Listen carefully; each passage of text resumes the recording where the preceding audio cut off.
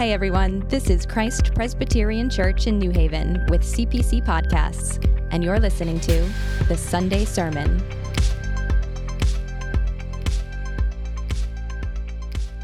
Our Old Testament reading for today is Genesis 2:15 through 25.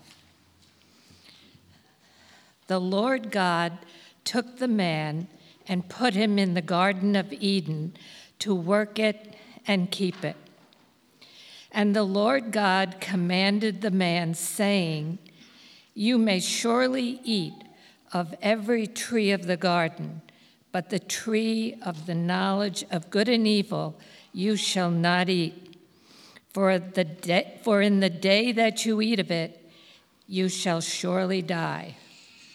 Then the Lord God said, "It is not good that man should be alone. I will make him a helper fit for him." Now out of the ground the Lord God had formed every beast of the field and every bird of the heavens, and brought them to the man to see what he would call them. And whatever the man called every living creature, that was its name. The man gave names to all livestock, and to the birds of the heavens, and to every beast of the field. But for Adam there was not found a helper for him. So the Lord God caused a deep sleep to fall upon the man, and while he slept, took one of his ribs and closed up its place with flesh. And the rib that the Lord had taken from the man, he made into a woman and brought her to the man. Then the man said, "This at last is bone of my bones and flesh of my flesh. She shall be called woman, because she was taken out of man. Therefore, a man shall leave his father and his mother, and hold fast to his wife, and they shall become one flesh. And the man and his wife were both naked and were not ashamed." Our New Testament reading for today is Ephesians 5, verses 18 through 23. "And do not get drunk with wine, for that is debauchery, but be filled with the Spirit, addressing one another in psalms and hymns and spiritual songs, singing and making melody to the Lord with your heart, giving thanks always and for everything to God the Father, in the name of our Lord Jesus Christ, submitting to one another out of reverence for Christ. Wives, submit to your own husbands as to the Lord. For the husband is the head of the wife, even as Christ is the head of the church, his body, and is himself its Savior.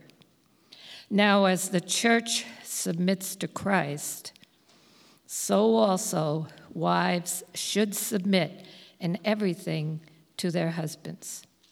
Husbands, love your wives as Christ loved the church and gave himself up for her, that he might sanctify her, having cleansed her by the washing of water with the word, so that he might present the church to himself in splendor, without spot or wrinkle or any such thing, that she might be holy and without blemish. In the same way, husbands should love their wives as their own bodies. He who loves his wife loves himself. For no one ever hated his own flesh, but nourishes and cherishes it, just as Christ does the church, because we are members of his body. Therefore, a man shall leave his father and mother and hold fast to his wife, and the two shall become one flesh. This mystery is profound, And I am saying that it refers to Christ and the church.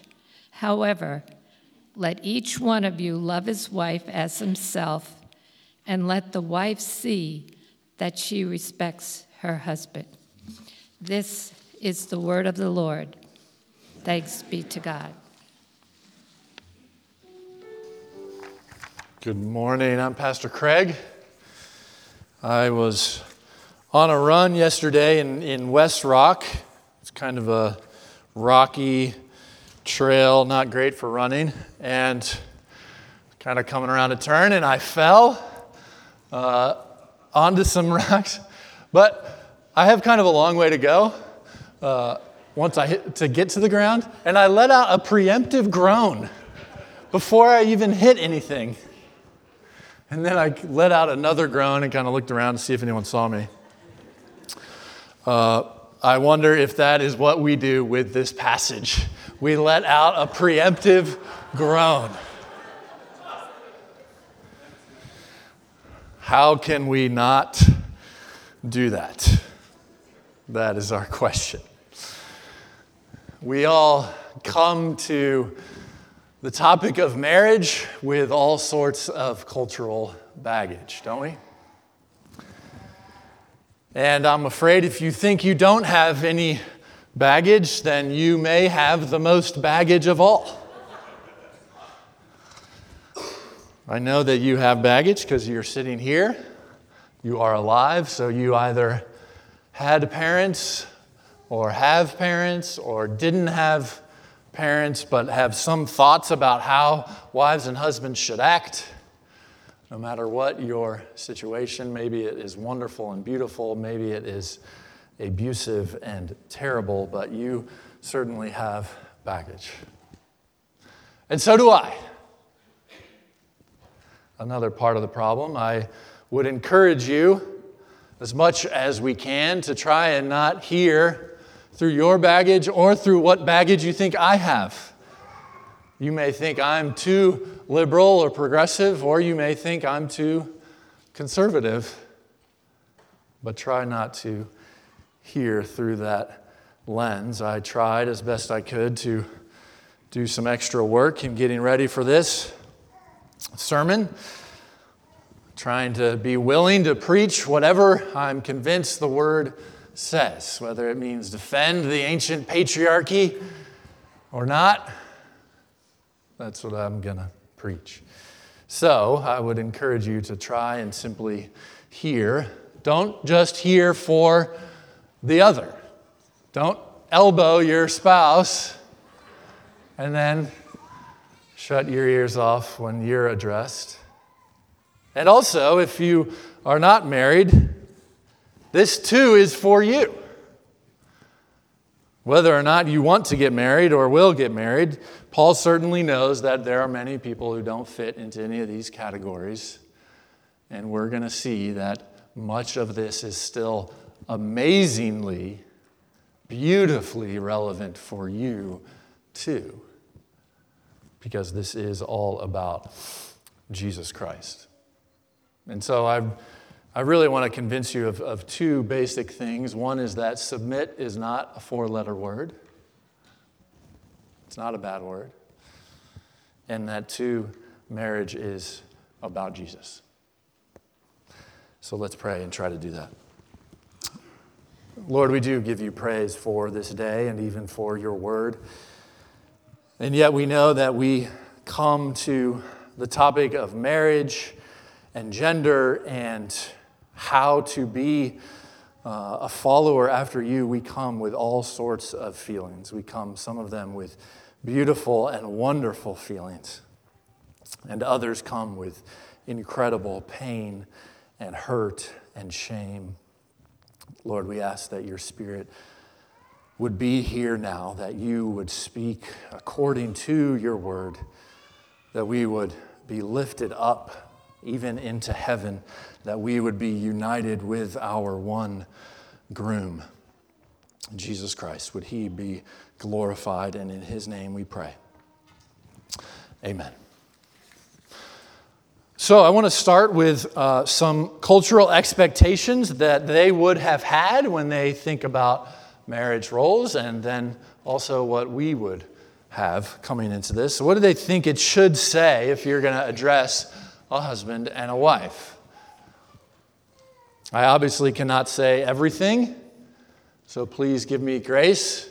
There is a podcast that we try to go a little bit beyond what we can say here, so you're encouraged to listen to that. There's a adult Sunday school class, and we're walking through what we believe. And so I think about early May is when we get to marriage and gender and sexuality, so we'll have more time to say things there. But briefly, what they would have expected if you're going to address a husband is to say certain things like, make sure you provide for, care for, support your wife, because you, in fact, have all legal and social authority over her. In the ancient Greco-Roman world, the wives were treated basically like minors, akin to the children. And so if the husbands were addressed, they would have, in light of this basically legally enshrined patriarchy, they would have been encouraged maybe to care for her, to think about her needs. They certainly would never have been told to love her. We don't have any evidence of any ancient manuscripts outside of the New Testament where a husband is told to love their wife. Not because they were unfeeling and brutal, although in some cases certainly they were, but because the highest ideal in love for the ancient person is friendship. But it's friendship between two free men. Those are the ones who have the power and the luxury to actually be friends, have the education to enact it and to do it properly, to do it in a virtuous way. So you were to love your friend if you were a free man, sure. So they are not told to love their wife. On the other hand, what would wives expect? Wives would have expected, well, first, they probably wouldn't have expected to be addressed at all. Hardly to have been considered independent moral agents. It's striking that Paul not only addresses them, but addresses them first. So we already start to see some upside down things. If they were addressed, they would have been told to sacrifice yourself for him. The wives would have been. Please him, become more like him, obey him. You are like the body, he is like the soul, which is a horrifying way to put it. What about now? What are some expectations we have in coming to marriage and what it means to be a husband or a wife? What do we think of now? Well, it seems like marriage is considered pointless, maybe without much meaning other than securing some kind of social or political rights. It is the place where love goes to die for a lot of us. Or it's about me, right? Marriage is about fulfilling me and my desires. I want to be with you because how you make me feel. It's about self-fulfillment, or it's about manipulating the other person to get what you want, or it's about falling madly in love until you're not and then moving on.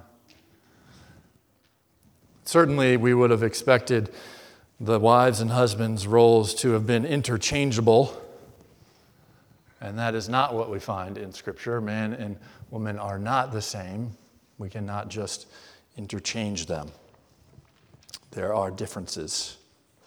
All right, that's some of the expectations. What are some of the misconceptions as far as what we think it says, but it does not?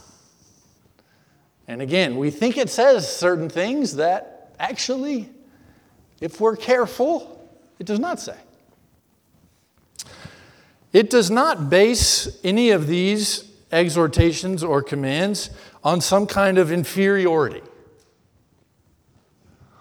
which was would have been very easy for Paul to have said in the ancient world, because that was assumed and that was in law. It is not based on that. Paul has gone out of his way throughout this letter to stress the unity of the church. Whether you're Jew or Gentile, whether you were far away or were always near, we are one.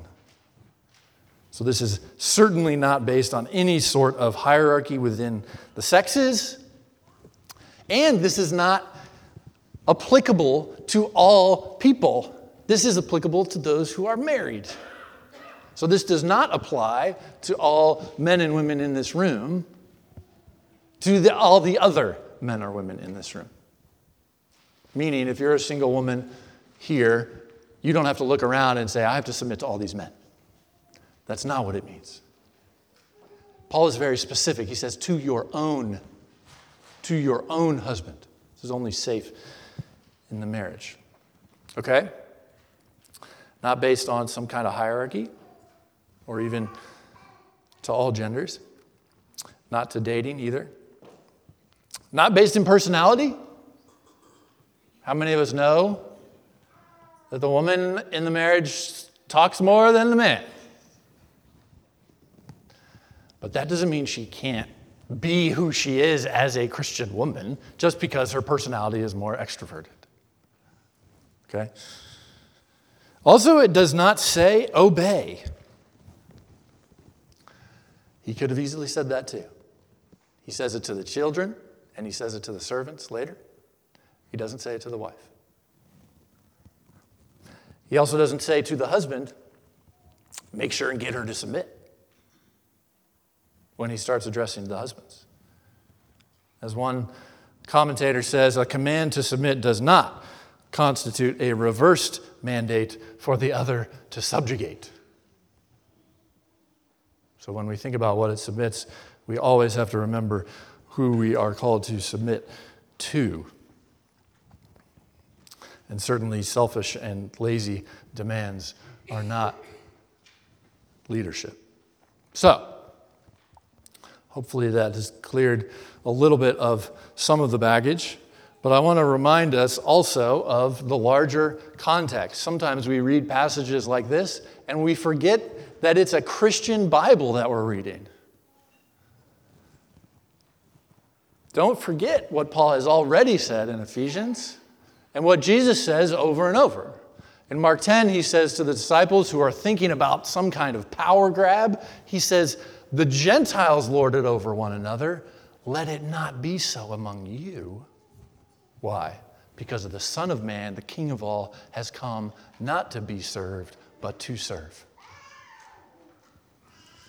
The first shall be last, and the last shall be first. In Luke 9, he says, if you want to follow me, great. Pick up your cross daily. Let him deny himself, take up his cross daily, and follow me. So we should already start to see that something like submit is not a bad word. Moreover, why I had us start in verse 18 is very significant, because this is all under the section of what it means to have a new life in Christ, what it means to have a new life in the church. And the command is to be filled with the Spirit. And then 4 ways that we are told to do that. And you have this beautiful picture of how we are addressing one another with psalms and hymns and spiritual songs. We're singing and making melody to each other. Right? We are giving thanks. So those are the participles. And then there's a final participle, submitting one to another. Submitting one to another. All in line with what it means to be filled with the Spirit. And so in the case of the church, certainly the husbands are told, submit one to another. The church is to be a whole new type of community after the model of Christ.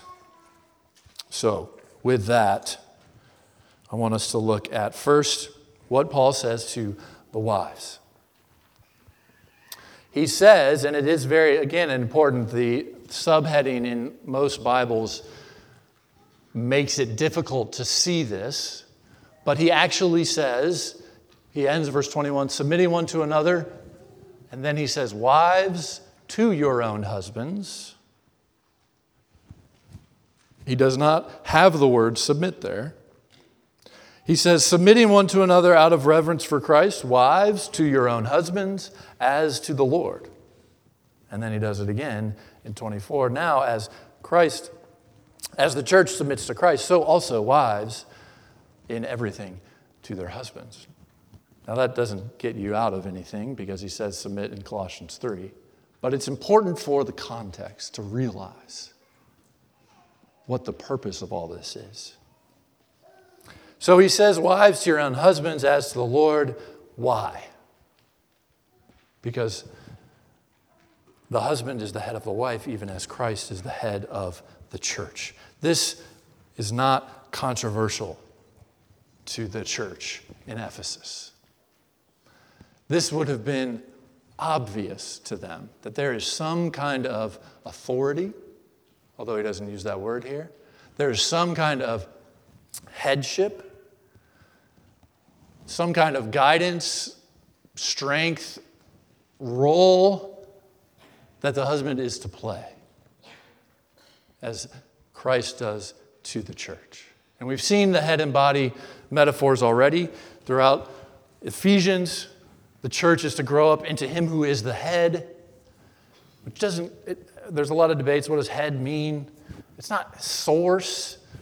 It's not even quite authority when you think of the body growing up into the head. We grow up into him, well, we're going to see, because we are one with him.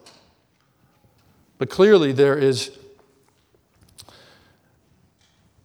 an authority, a way that the role ought to be played by the husband. And the wife is to recognize that, submit to that. You are not submitting to Archie Bunker or some other sort of husband you may have in mind. We're going to see who we ought to submit to in a minute when we come to the husbands, but it is there. Submit as to the Lord. As to the Lord, meaning you are always a Christian first. You are not submitting, you're not being led into sin. Remember, he doesn't say obey. He doesn't say obey. This is not the husband gets carte blanche and gets to tell you whatever he wants and you have to do it. It is very, very, very far from that once we get to the husband. I think what this means is you are to become a picture of what it means to be a Christian. What does it mean to be a Christian? You submit your life to Christ. And so here the wife is called out of reverence for Christ to submit to him. Show me what it looks like. Show me how I am supposed to act as a follower of Christ. Other places he talks about the spouse winning the unbelieving spouse, drawing them, showing them Jesus. So in this case, yes, the wife gets to play a Jesus role. You get to submit just as Jesus submitted to the Father. Just as he submitted his entire life for our salvation. So what could this look like? I'm glad you asked. There are very few details given. Very, very few details given. So I'm not always sure what it looks like. I would say just talk about it. Talk about it with your husband and go from there. Talk about it with other people in the church and go from there and try and start. Try and explore.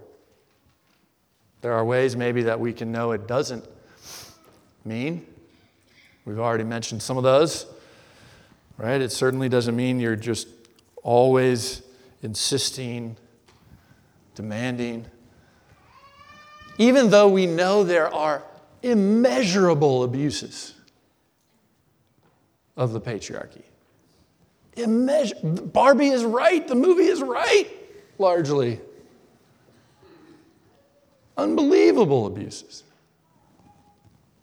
But that doesn't mean we have to swing to the opposite extreme, and what it means to be a wife is to totally emasculate and shame your husband because he watches too much TV or whatever.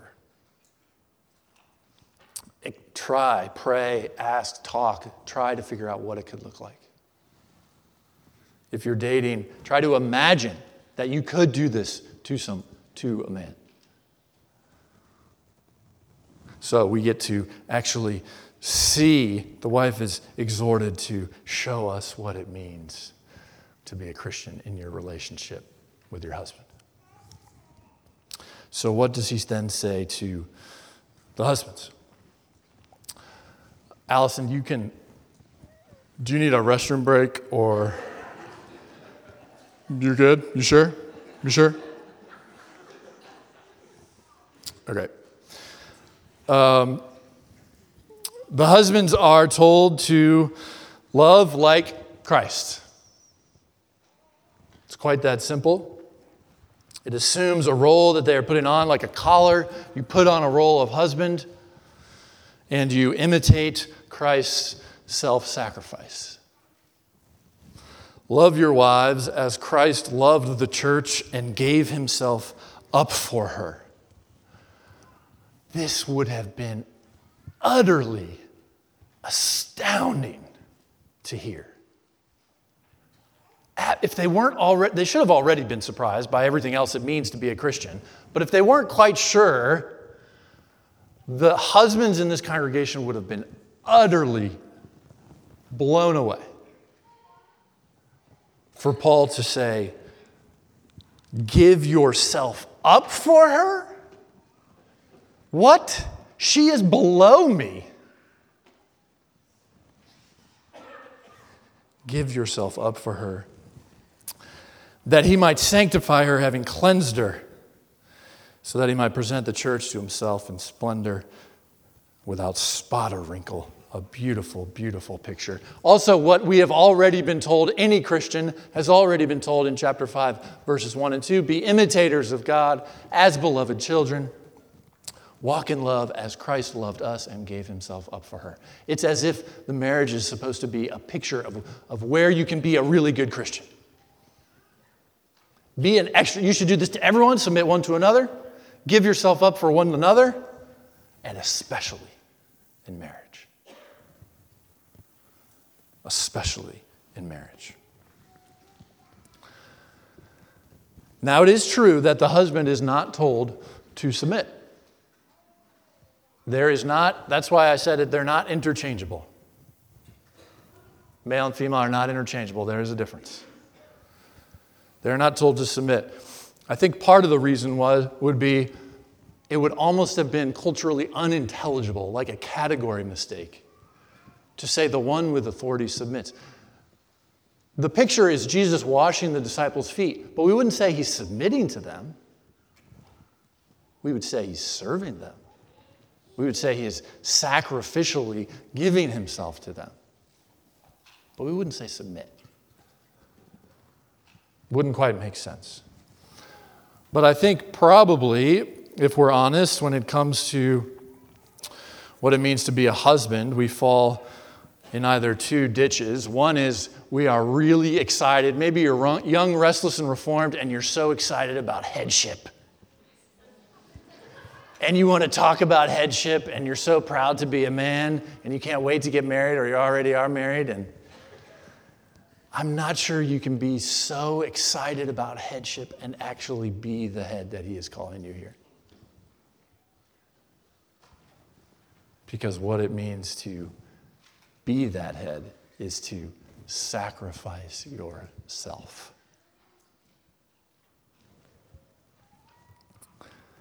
On the other side, Some of us are so afraid or act so powerless, I think we have forgotten that there is even a distinct role of being a husband. So some of us need to simply wake up and say, it does not mean be passive. It does not mean lie on the couch and command. It means die to yourself in an active way so that you may pursue the sanctification of your wife. Don't hide behind some kind of feminism and think, well, I'm not going to demand anything, and then I'm going to be a good husband. How do you need to perhaps wake up? What could this look like? I think you probably already know. Stop looking to your own interests instead of your wife's. Just start there. Start with one time today. Try it. The question also is, why? Why should husbands do this? And if you're not married and your mind started to wander, come back. Come back here. We're here. How you doing? Come back. Why is the husband told this? Because you are one with your wife. Again, absolutely surprising. Your wife does not belong to you. She is you. You are one with her. In the same way, in our passage, it says, husbands should love their wives as their own bodies. He who loves his wife loves himself. I just realized I never put this on. How about that? You were still listening, right? Now you really have to listen.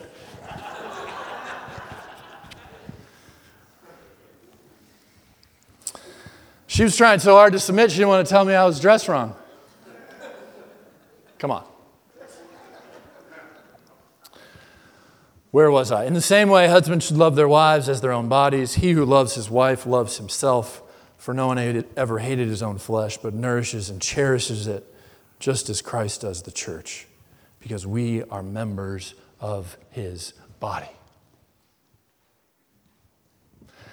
There is an unbelievable unity here that is described between the husband and wife and between Christ and the church.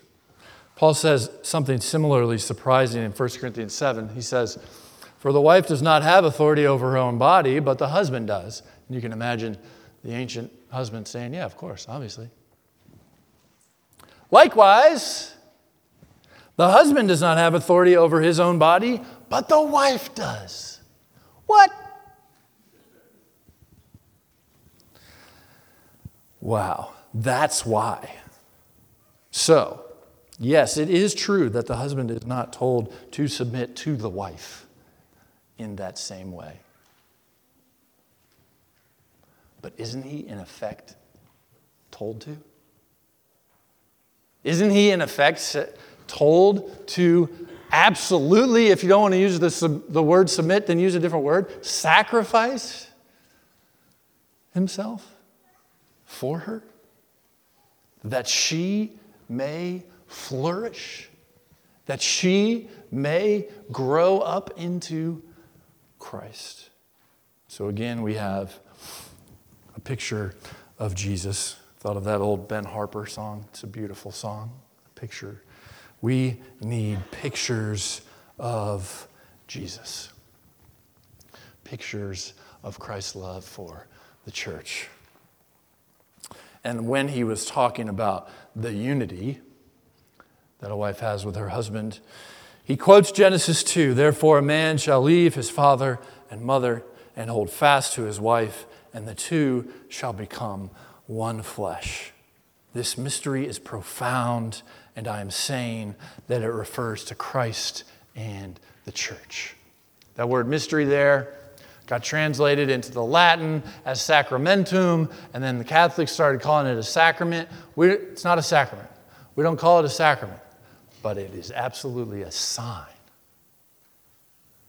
It is a sign of something that ought to be dramatically beautiful. Dramatically beautiful. We ought to try and recover what that means. The church has horrible PR when it comes to marriage, don't we?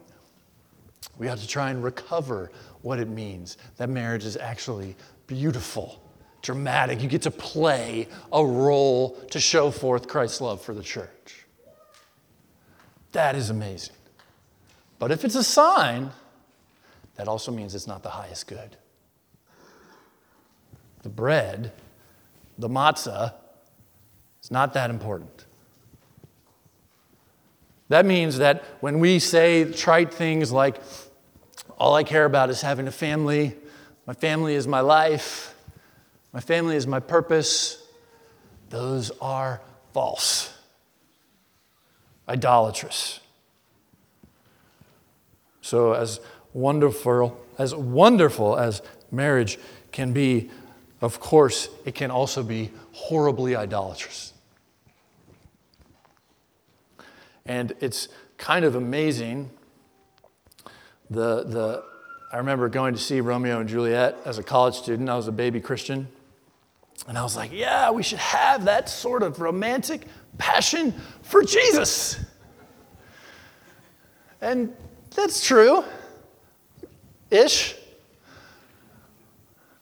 But Romeo and Juliet is a tragedy. Literally a tragedy. Because humans cannot sustain that. You cannot put that sort of hope or burden on someone. They are not worth your purpose or life. So when we look at marriage, or if you go to a wedding and you think, I want that. You're single and you're struggling and you're like, I just want that so badly. Sure, I get that. I was there too. But it is not a cure-all.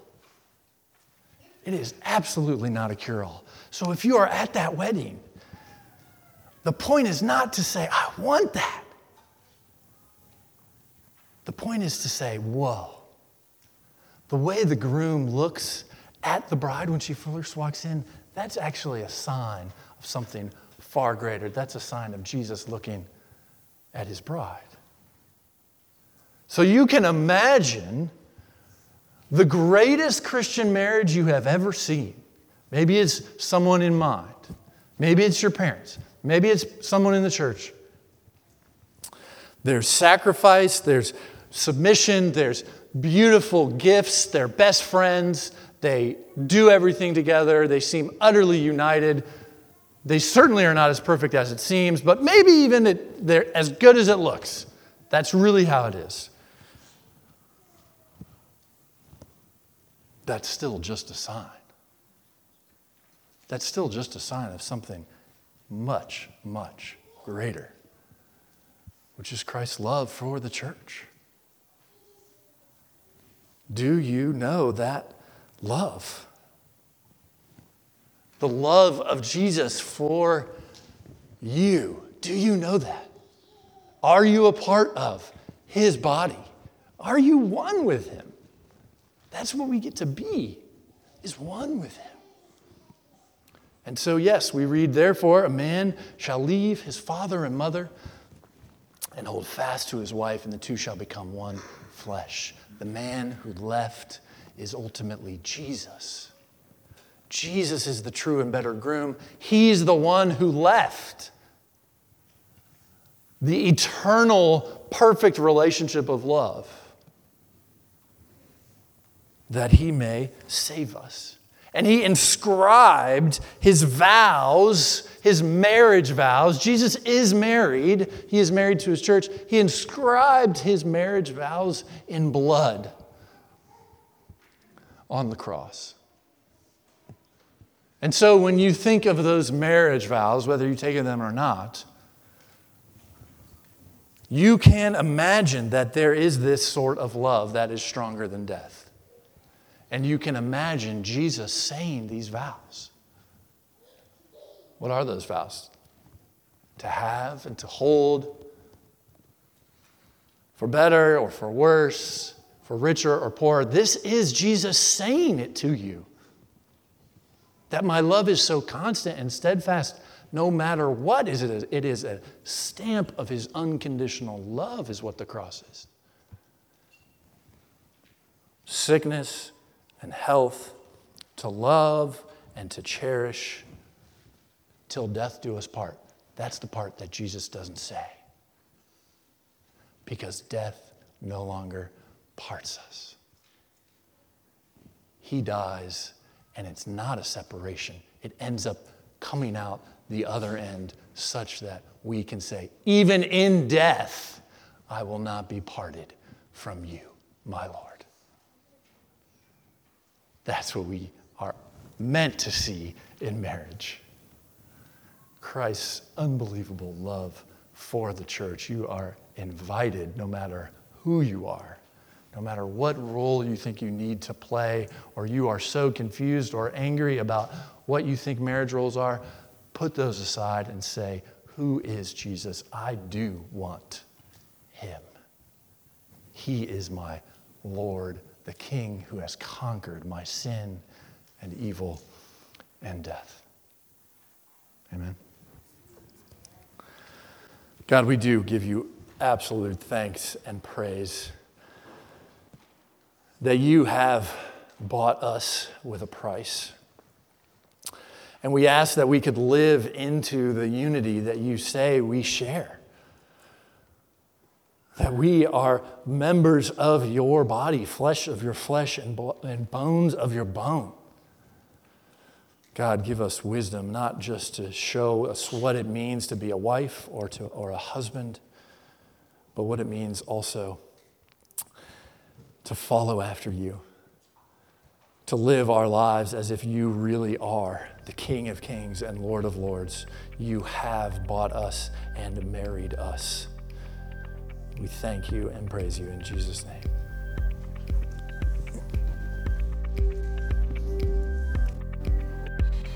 Thanks for listening to the Sunday Sermon. We hope you enjoyed this episode.